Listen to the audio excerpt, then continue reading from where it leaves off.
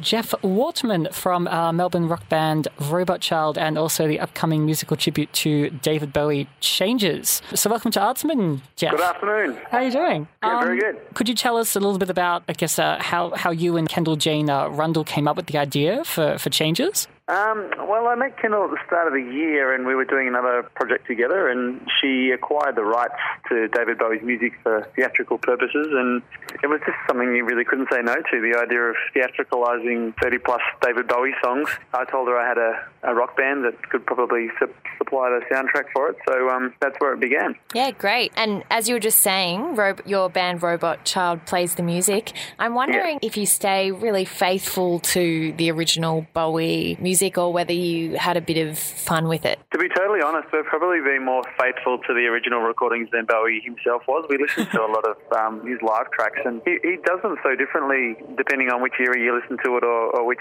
one you pick. So we went back to the recordings and just tried as hard as we could to be faithful to the original, which was quite difficult at times because sometimes if you listen to the director's commentary or the producer's commentary, Bowie was just finding very random things to make sounds with, and it was quite hard to replicate in a number of songs. Was there like a standout moment there where there was a particular part of a song that was...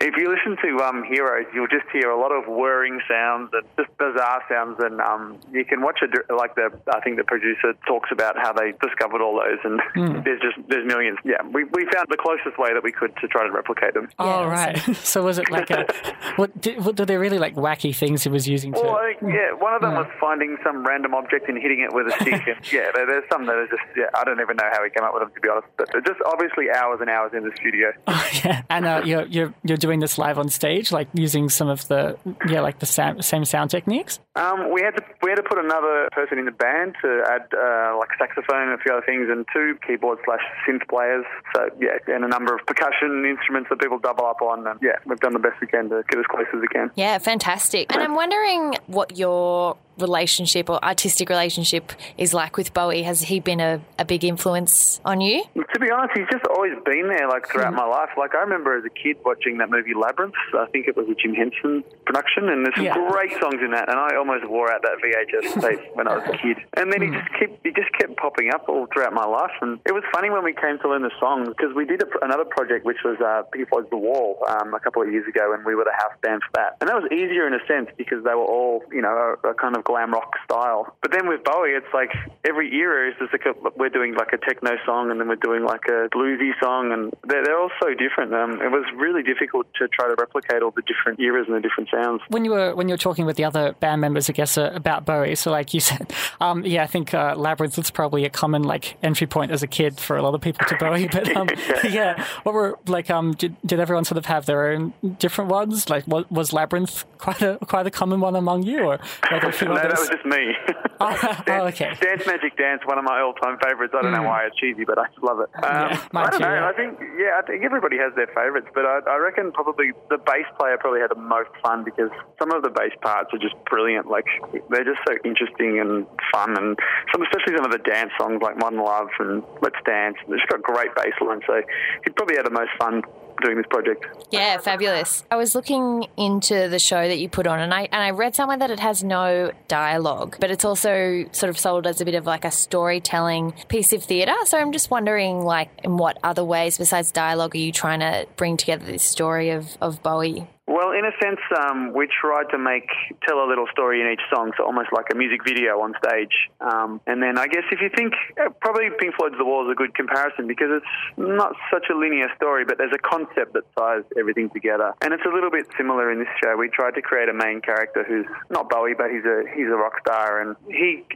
sort of like his journey. There's a concept that ties them all together, and he starts in one place and he finishes up in a different place. So this is, given that, this is a theatrical tribute, so what can you tell us about the different types of performance as well as music that we'll get to see in the show? Yeah, we just got a small cast together which features like a couple of dancers, a couple of actors, a couple of singers, and they just create different scenes by inhabiting different characters that, each of them probably play 3, 4, 5 characters that pop in and out of scenes and come back again. There's a little bit of dance, there's a few costumes, there's a great lighting rig that the whole show's got, which is very exciting for the band as well. That's about it, I guess. Sure. And also you've had to start on the 27th of July, so you've had a few performances already. So, how would you say the run is going so far? Are you happy with it? It's been great, and like for me, I was saying that the lighting rig's quite big, and they've got some audience blinders as part of the lighting rig, and occasionally when they go up, it's really great to see the real Bowie fans in the audience and how they're experiencing it. The first night there was a lady who just had her eyes closed for so many of the songs, and I could tell that she was just having a moment. So we do Absolute Beginners towards the end of the show, and it's got this soaring chorus, if you know the song, and a lot of people, well, I've seen a few people in tears during that song because that's very much a moment to pay tribute to Bowie himself, and so that's been the most satisfying part of it so far, I think, just seeing people who are Bowie fans, having that emotional connection to the music and the man. I'm sure you'd say on stage as well that a similar connection is being had. Definitely, and you get to the end of it and you just feel a little bit sad. You're just like, why did he have to be gone? It's not fair. Well, thanks so much for joining us. Jeff, were there any last things you wanted to say about the band, the show, or anything to do with that? Look, it's on for one more week at the Gasworks Art Park, and the band sounds so great. If you're even a remote Bowie fan, or you just know half a dozen songs, you'll love the experience of just hearing the songs. And I think the visual aspect adds so much to it. Yeah, it's just a great experience, so I recommend coming down to see it.